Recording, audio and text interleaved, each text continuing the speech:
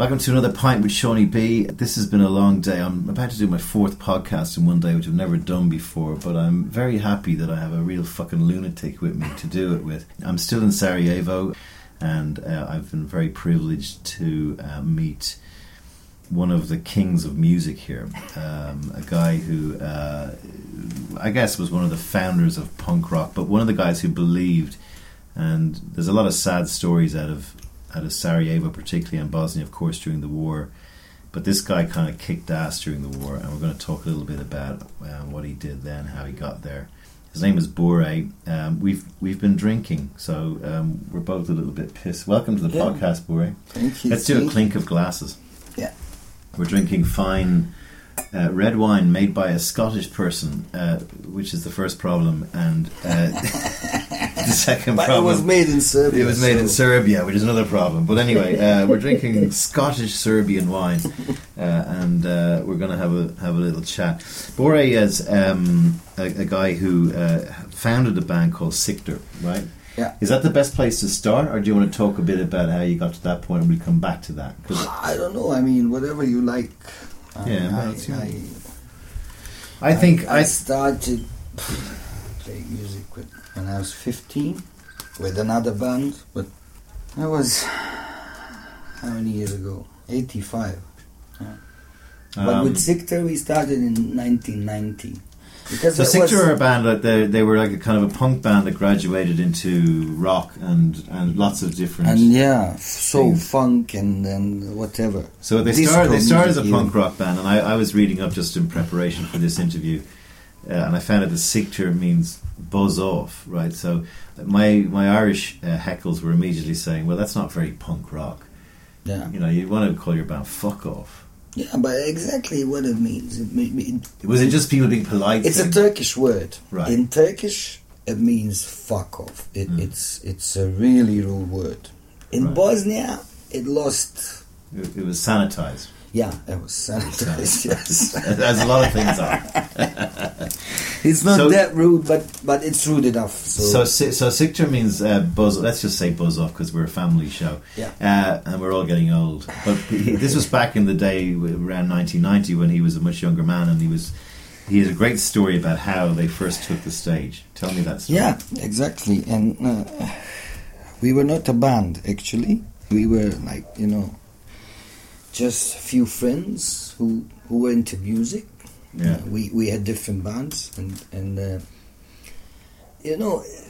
this time was very interesting time in the former Yugoslavia, because during the 80s we had very good bands and very good music, new wave and all the 80s stuff. I love 80s.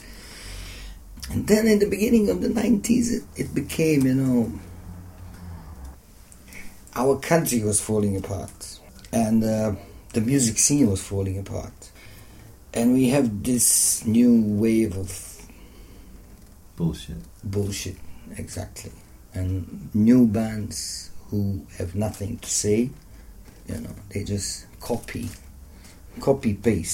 thing, Cover versions all the way, all that shit. They make their own music, but it's actually just a copy of some other music, so...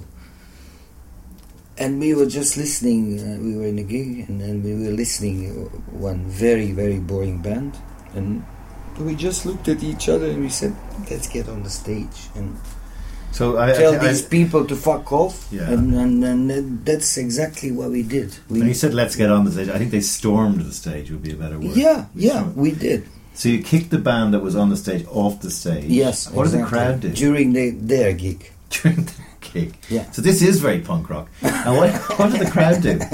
Well, they loved it. They loved it. But you never played together? No. So what did you sing?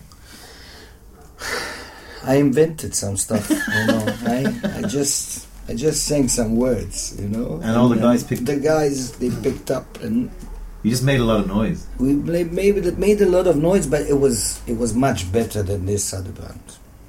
So what did the other band do? They got off the stage. And then...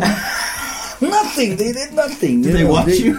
Yeah, I don't know. I mean, did they think they were going to get beaten up? I think they left. They left.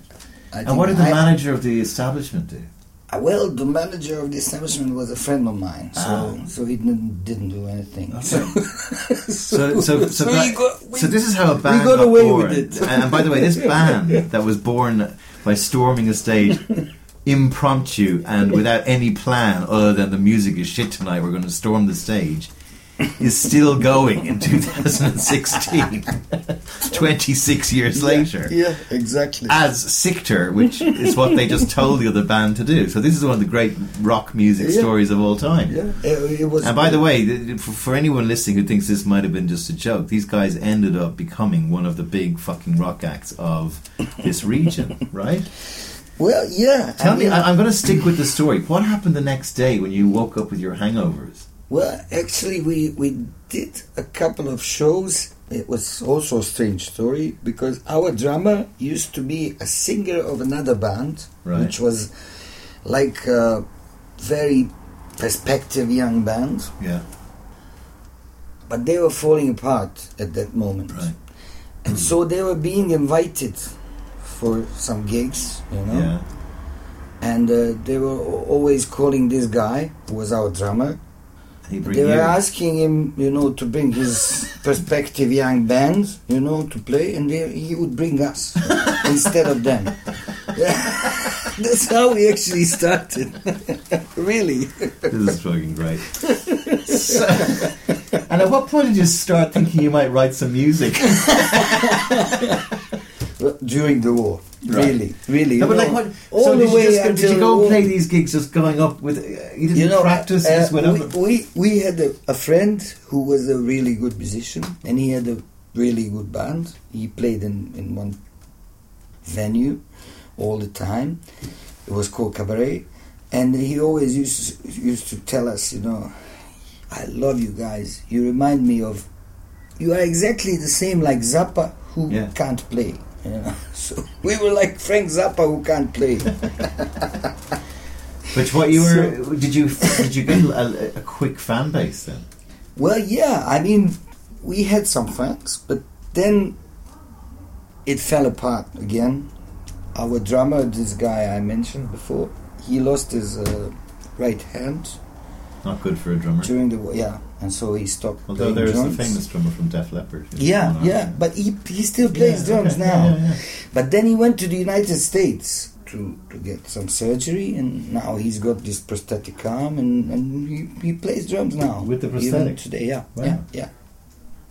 But we lost the drummer. So we got another drummer, then we got another guitar player, and then this guitar player left, and then it was crazy time during the war. But then it was the time to really say something. I felt I had something to say. That's when we started writing songs. Before you start actually writing songs, were all your gigs just different? Did you just turn up? Yeah, we were doing just crazy shows, you know. We were doing cover versions of some famous songs with our own words. Right. Some very nasty words. I won't mention now the lyrics, but there was an anarchy to you, which people liked. Exactly. Our mission in the beginning was just to turn it upside down. Yeah, turn it upside down, and you know, to say fuck you, you know, to all these musicians who were doing this fucking boring music, you know. Yeah. So then at some point you said, oh, no, actually this is now getting a bit big, so let's start treating it a bit more professionally. But no, not really. It's just that we felt that we had something to say. Right. And so we wanted to say something. If we want to say something, then we have to say it properly. Right. So when the war started breaking out, was that fodder for your band? Actually, in the beginning of the war, we were still making jokes, you know. Right. We were making these horrible songs, about... No, I won't mention about what, but it was really crazy. And then, like a year after the war started, we started doing some serious stuff. So that's when we started. And then an MTV crew came in '94. They did a reportage about our gig. It was played in the UK, And then in 95, when we went to London, we did our first music video, and we were like the first band from Bosnia who was shown on UK MTV, and that's how it started, you know. Before we get to bigger. before we get to 95, because the war was pretty much over then. But tell me what you were a very big part of the sort of underground. So Sarajevo was under siege for about 5 years, where people, you know, were getting shot every day, just going out to get their bread. But you were pioneering a kind of an underground scene where the city could still maybe breathe music and stuff. Tell me what it was like doing that. It was very strange, you know. I can tell you a story about our first gig in the war. A friend of ours who had another band organized a gig in one place which used to be like a concert venue before the war, but during the war it became shelter for refugees. And somehow he got this permission to get the refugees out for one day and make it again like a gig. Concert venue. You know? And he got some gasoline for the generator because there was no electricity. And we had this gig, you know, 4 bands, and okay, we play. And we were the third band, and his band, the guy who organizes the concert, his band was headline, yeah. Right. So, and as I was going up on the stage, there was this curtain, and behind the curtain, it was behind the stage, I saw a family of these refugees who didn't want to leave for that day. They were having a dinner. They were having, like, you know, canned sardine, and, you know, a mother, father, and a child, you know, with a candle. They were, you know, having a dinner, and we were playing, you know, in front of them. In front of them, yeah. It was a strange scene. And then we did our gig, and it was great. It was and then why was this guy's band is coming on the stage, the headliners, and the power goes off. Oh no! Goes out, no power. What happened? Somebody stole the gasoline from the generator. So you ended up headlining. Didn't play at all. These guys. Well, that was our first war gig. Tell me why people played music like that and were rebellious and tried to keep.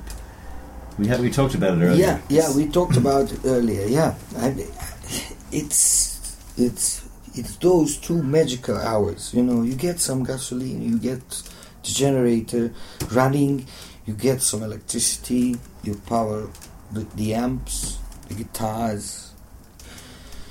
You have this club called Obala. How many people would turn up? 100 to 150. Right, it's a small club.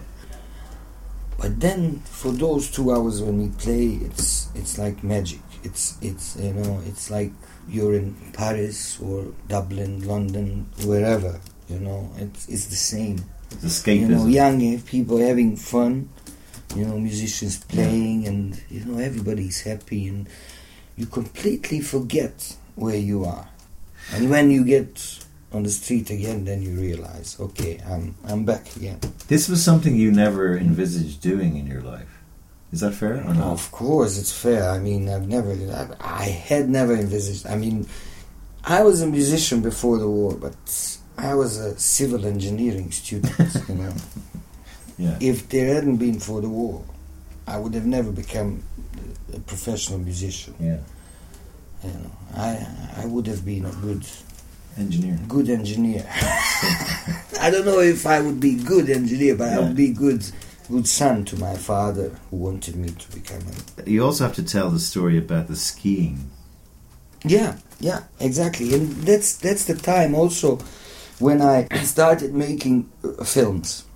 And you know, skiing is like the greatest thing in my life. I love skiing, you know. And me and a friend of mine who also loves skiing, of course, we couldn't get out of the city because we were. So most of the ski slopes in Sarajevo are about 20, 30 minutes drive out of the city. Bosnia has some of the greatest skiing in Eastern Europe, and it actually hosted the Olympics in 1984. Was it right? Exactly. In Sarajevo, way before the war started. So suddenly you have a guy who's a really keen skier, but he can't actually get out of his own city to ski because the city is ringed by Serbian troops who are bombing and shooting people every day. Yeah, exactly. And so I dreamt about skiing all the time. Right. Of course I couldn't do it. And then we got this VHS-C camera, small camera, and I said to my friend, let's go ski on the streets of Sarajevo. There was some snow, let's go, and let's put on sunglasses. And a friend of ours, he shot the video of two of us skiing carelessly, and the snipers were shooting, the shells were landing. Actually, you saw the video. I did, and it was with the actual sound. But at that time, we did an overdub with some nice music. No, better with the sound. But no, it's better now. But at that time, it was better for me to watch myself skiing with some nice music. Oh, I see. Because you hear that every day. Yeah. And that was my dream being recorded on video. So so Sarajevo obviously gets a lot of snow. So it was a snowy day, and they went out and like anyone who moves around Sarajevo at the time gets shot at from on high by snipers. And these guys went out and decided to ski down in front of every sniper in the region who did start taking pot shots at them. And this was one of the crazy videos. Now, for those of you who are thinking he's just a crazy guy, it started to get pretty interesting because the band became pretty famous. Yeah, first we went to Amsterdam, actually first to London and then to Amsterdam in 95, before the end of the war, with some theatre troupe. And then we started You got stranded there. Yeah, we got stranded there. We couldn't get back because the airport was shut down. So we decided to stay in Amsterdam. We stayed there for a whole year, and we played all around Europe. Had you had an album at this stage? No. But you had your own songs now. Yeah, of course. We had many of our own songs. Right. And then we played one gig in Amsterdam, and it was some charity gig. Brian Eno was there. And he watched us, And then he published a book.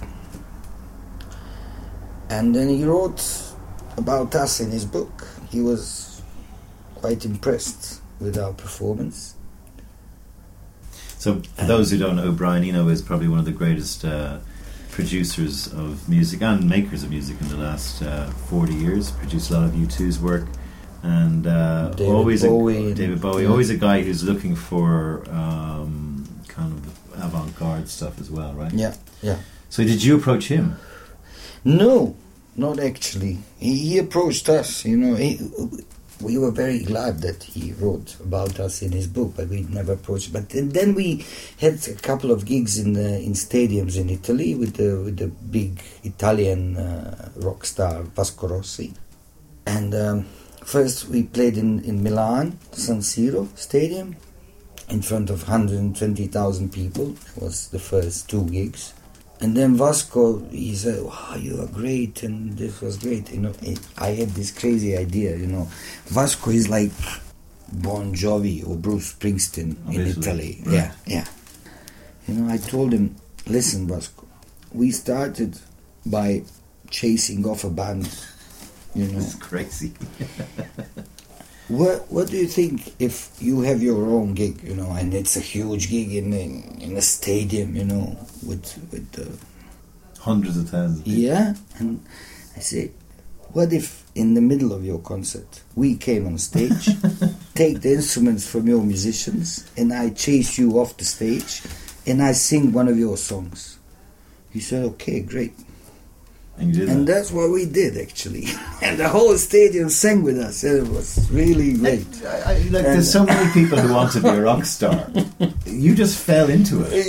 Yeah. What was your head like at this stage? I don't know. Did you have a massive ego, or were you going... No. Was it all a bit of a joke to you, or what? It was. Right. I told this him as a joke. How many band members had you got? accepted it. How many band members had you got then? 4. There was Okay, 4 of us. but were you all thinking we're just going to get found out, or what? Did you believe in yourselves? Did you think you were? What was your headspace like? Well, we thought we were good. We were quite good, but not as good as, you know, The hype.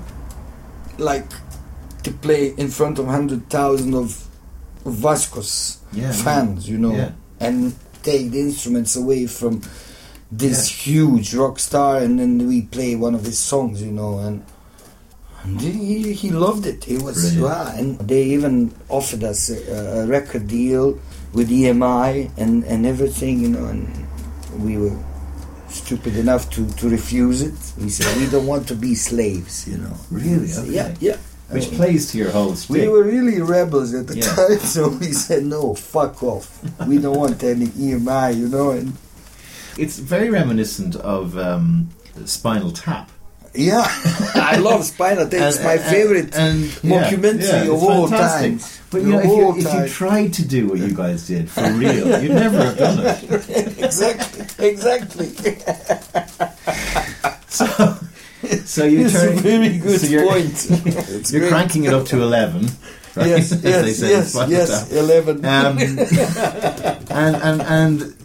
And Brian Eno is now involved. It's getting out of control. It's crazy. So Brian Eno said, "Yeah, I'm going to produce your first album." And he did, and we also thought it was a joke, you know. But actually, it came later, because in '97, the rumors started that U2 would come to Sarajevo, that they wanted us to be the support band. Yeah. So and we said, fuck off, U2 won't come to Sarajevo. How can they organize a gig in Sarajevo? Fuck, the war just ended. It was '97. So during the war, Bono, particularly Bono, not necessarily as usual with the other members of U2, but he was very taken with the inaction and the suffering of what was going on in... you know, I met him in '93, actually. Right. You know, there was this guy called Bill Carter. Yeah. He's from California. But he was making, I don't know what, documentary about U2 or something. And then they had this tour, satellite, it was Europa. But they had this thing, Satellite of Love. They sang together with Lou Reed. That's right. His song, Satellite of Love. And they had these satellite links with people from Sarajevo. It was in 93. I was at it. In different places. So I had a girlfriend in Stockholm. Mm-hmm. She went to Stockholm at the beginning of the war. Mm-hmm. We were madly in love. And somehow this guy, Bill Carter, found out about this. And he said, what do you think if we had the gig, U2 gig in Stockholm, and we bring your girlfriend to like this VIP section, and then you appear on the screen from Sarajevo and talk to her. Right. Talk to Bono and talk to her. And so we did this. Right. Actually, I proposed to her. I was going to say, I bet you proposed. Bono. Are you still married? I did. No. We never got married. Of course not. No. I've been married for 18 years, but to another girl. Did she say no, or did she say... No, she said yes. She was like in tears. It was, you know, I said, okay, I love you. And I learned how to say it in Swedish. And so I told her, I love you in Swedish, and I want to marry you and everything. And wow. And then I said, please, Bono, if you can sing this song called Bad. You know, I love song? That, for two of us. Yeah. So he did. Yeah. And that's how we actually connected for the first time. He knew who I was later in 97. Did he know about Siktir then? No. Okay. Then he didn't know. He just knew I was a guy in Sarajevo, and she was a girl in Stockholm, and we were in love. Mm-hmm. And that's our first connection. Yeah. And then in 97 it yeah, so you two were quite involved. They wrote the famous song Miss Sarajevo, which was sung with Pavarotti, which I think you have a story about as well, which we can come to. But you two made a pledge that they would play, and they were getting some friction because they were patching into into Sarajevo every night on the tour, and the Edge is on record of saying wasn't sure about whether it was working, because then that was the only bit that was unscripted of their show every night, and different people were coming on the screen, and it was a war zone, and they had to fire up a generator to. But I was really surprised because they came in '97. Yeah. The conditions weren't so great, But they did the whole gig, Pop Mart gig, the big silver with lemon, the big lemon with everything. It was a proper show like anywhere else. So I was really surprised. So what he's not saying is actually that Siktor were one of the support acts that night. Yes, exactly. How did you get to become a support act for U2? Well, actually, it was because Brian Eno wrote about us in his book, and because Bono knew that I was that guy from his concert. You still hadn't made an album? No. So this is 7 years into the band's existence. Yeah, we had one live album. Were there a lot of bootlegs going around? We had a lot of bootlegs, and we had one live album we recorded in Amsterdam in Paradiso, but it never got released. Right. Because we had some problems with this guy who organized it all. So you weren't making a lot of fuck off, and so we never released. It's very handy having a band name called Fuck Off, because you can just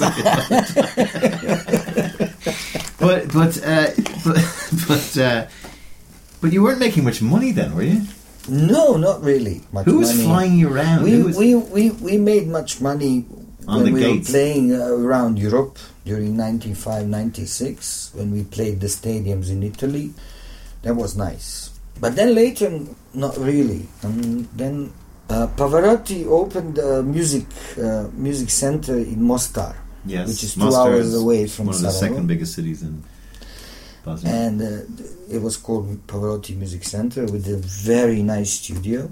The whole building with the music school and everything, you know. Right. We were invited to play at the opening. In the studio, you can fit like 50 people, not more. Okay. But there was Pavarotti, who stood like he would have taken in front of my face. You he know, would have taken up about 5 people himself. I was so it's only 40. So only 45 people were able to fit in. Exactly. So, but Pavarotti was standing in front of my face. You know, I was singing to him, and I was scared. What were you singing? I was out of tune and all this, you know. And there was Pavarotti, there was Brian Eno, there was Bono, there was this guy Zucchero, the Italian star, Giovanotti, and the guys from the band Dodgy. Do you remember the Dodgy? No. So we played at this opening, and then Bono came on stage and sang with me, actually, one of my songs. Really? Which is really nice. Great. I've got this recording at home, and it was great, you know. He didn't learn the lyrics. He just sang, you know. The song was called Time and Space. It was in English, you know? Right? But he didn't know the lyrics though, so he sang only Sarajevo, Sarajevo, Sarajevo. But it's a nice memory. Yeah. So doesn't matter. We have a DVD with the documentary about us, but then you have among the extras section, you have this recording of Bono and me singing together. Brilliant. Did you feel like... And then after this opening ceremony, after this gig of ours, Brian Eno came to us and said, "Okay, I will produce your album." Wow. And we said, okay. And summer 98 we started recording. So how does the money work? How does the money work? We thought, you know, Brian Eno would never come. You know, we never offered him any money, and we didn't have any money. And then he just came to Mostar and said, "Okay, let's do it." And he said, "Okay, let's bring Sinead O'Connor to sing with you." Why the fuck do we need Sinead O'Connor to sing with us? Fuck off, Sinead O'Connor. Mind you, Sinead O'Connor is very famous for telling everyone else to fuck off, so about time someone told her to. Maybe it would have been a nice combination, maybe, but so we didn't do it. But we did this album. So was there an album deal? No. And there was no money for Eno? And what I read was you were in production for 6 months. No, actually, we recorded for 1 month. And then after, it took 2 years to get it published. Right. It took 2 years. Did he help get it published? In 98, and we published in 2000. Did he help get it published? Mm-mm. No, he just said, I'm doing the... Okay, so for anyone who's still listening, this is a crazy ride. This band started in 1990. It's a good point about the Spinal Tap. Our story sounds like Spinal Tap story. They didn't have their first album for 10 years. And their first album was produced by Brian Eno. Alright, go figure. Did you like the album? Yeah, it was... Did it sell? It was the best album. You had fans who are now having children. It's going, when are they making an album? Did it sell a lot? No, not really. Not really. Was it only on sale? We played a lot. We played a lot of gigs, but... Can you still buy the album?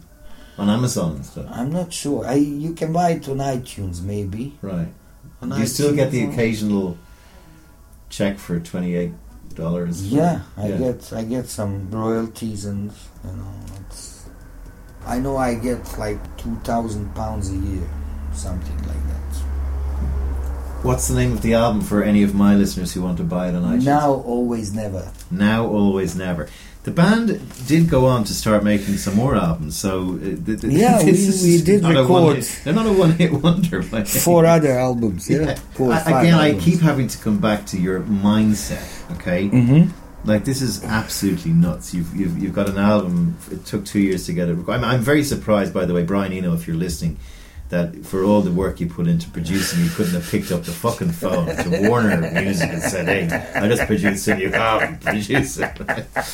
And not leave them high and dry there. But you could have taken a slice. I'm sure he would have given you 60% and told you to fuck off after that. But he came back. He came back in 2000. Right. There was a gig also in Mostar, and this guy, what was his name? Andy Horace. He played with Massive Attack. Yes, yeah, that's right. And brilliant band. And we played together with him. Right. And Brian Eno appears. Oi, hi. How's the album going? We haven't got it released yet, you bastard. Let's play a song together. And then we did play, actually, one of the songs from the album. Right. And he played the keyboards and sang the backing vocals. Really? He remembered the song he produced. Producers tend to like if they listen to it so often. So the first album's appeared. You're not, it's not selling that well, but you're still gigging all over. I mean, the war's well finished. Yeah. We're now in the 2000s, so different music, kind of rap and hip hop. Then we released a disco album. Brilliant. 2002. Of course you do. So they gone totally opposite of everything we did before. It was a disco album. This would be like the Sex Pistols suddenly releasing a sort of ABBA-like album. Yes, exactly. It was called Queen of the Disco. Really? Yes, the album. Now, okay, so how much of this whole story is ironic? Were you constantly trying to just see how far you go before everyone told you to fuck off? Well, you gave the reference. It was the Spinal Tap. Yeah. That's the best reference. How were your bandmates during all this? Huh? How were you getting on with your bandmates? Because if you go to the Wikipedia, there's like 40 different bandmates. We changed a lot. But yeah, when you sit we down, got on with it. It was like a natural flow. Were you having fun? We were having fun, yeah. And this disco album, it was a hit. Really? Yeah, I mean, this song, it was like the top of the charts in Serbia, in Bosnia, and, in the countries of the region. It was called Shake 'em. Shake 'em. Shake 'em. This song, yeah. Did you start making money then? Not really. We never made any money, so don't ask me about the money anymore. But clearly by choice. Did the guys in the band the guys in the band believe in the band. Yeah, right. But You all they still do. I mean, they still play. By the way, it. they played 3 days ago. just to be clear about this, I hope some of you are still with us and haven't switched off thinking it's a joke. But it's crazy when you watch our gig in 2016. We choose, songs from different periods. Yeah. From your own songs. Of our own songs, and then one song is like it's like punk. The other song is it's like falsette, It's a bit like you too, really. It's crazy, It's when I think, if I was in the audience, I would be really confused. That's what I feel. As my audience are. Did I also read you did some hip hop and stuff like that? You started getting into that? Well, yeah, a bit, a bit of everything. Really, it was a bit of hip hop, a bit of disco, a bit of soul, fun, heavy metal. Brilliant. The last album was like a hard rock album. Right. The last one. Which was your favourite album? The first one. The first one is my favorite because we put the most energy into it. Really. It was, you had a great producer. We played for 8 years and we wanted to get everything out, and we chose the best 11 songs we had at that time. And we had Brian Eno, and it was really... I don't think this has ever been done ever in the history of music. And I know it's probably normal for you, but I'm sitting here just like half cut in Sarajevo going, what is this guy winding me up? So I just want to finish in the band because I know you do lots of other stuff and I want to talk about that. But so the band is still going. Yeah. I'm not going to talk about money. You made 4 albums. You're still gigging. People still call you up. Yeah. And they're pretty big. I mean, you were launching the museum here last week, right? Yeah. I mean, it was the big gig of the night in Sarajevo. But how do you look back? How do you look back on that period of your life? Because you're about my age, right? We're in our late 40s, right? Yeah. We have this documentary about us, and all of us, we said in the documentary, we've always come so close to be like massive. U2 or Lou Reed or whoever. We touched that, and we felt that. And we worked with the best people in the business, but we never experienced it really. Is it regret then? No, it's not regret. No, I don't regret really. Because this is a very strange story. It's original, I love strange stories. So I mean, I'm not starving. Yeah. I can earn some money. So tell me I about don't the other care things. about being rich. You're also a filmmaker. You're a writer. Yeah. You're a guy who I think I'm a lucky guy. I'm a lucky guy and I'm a happy guy because I do what I love. I love making documentaries. I love writing, and I love music. And what's your new project that you're working on? It's a new project, or a music project with a friend of mine. He actually plays with Darko Rundek, who is a big Croatian star, and they have a trio. It's 3 of them playing. And this guy, this friend of mine, he plays everything. He plays piano, he plays drums, he plays accordion, he plays, he's a super talented musician. And, 2 of us, we've known each other for 35 years or something. Right. Like a year ago, we decided, let's make some songs, and I have this studio at home, and we started making some songs, and we realized it's something interesting, it's something different.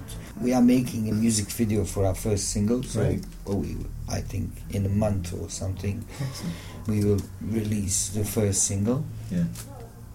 And I have some friends in London who are musicians, and they are very good musicians, and they have studios and everything. And I sent them this song, and they said, "Wow, it's a great song. It's great, but you need to mix it." And I said, "Well, it's mixed." Said, but it's not mixed.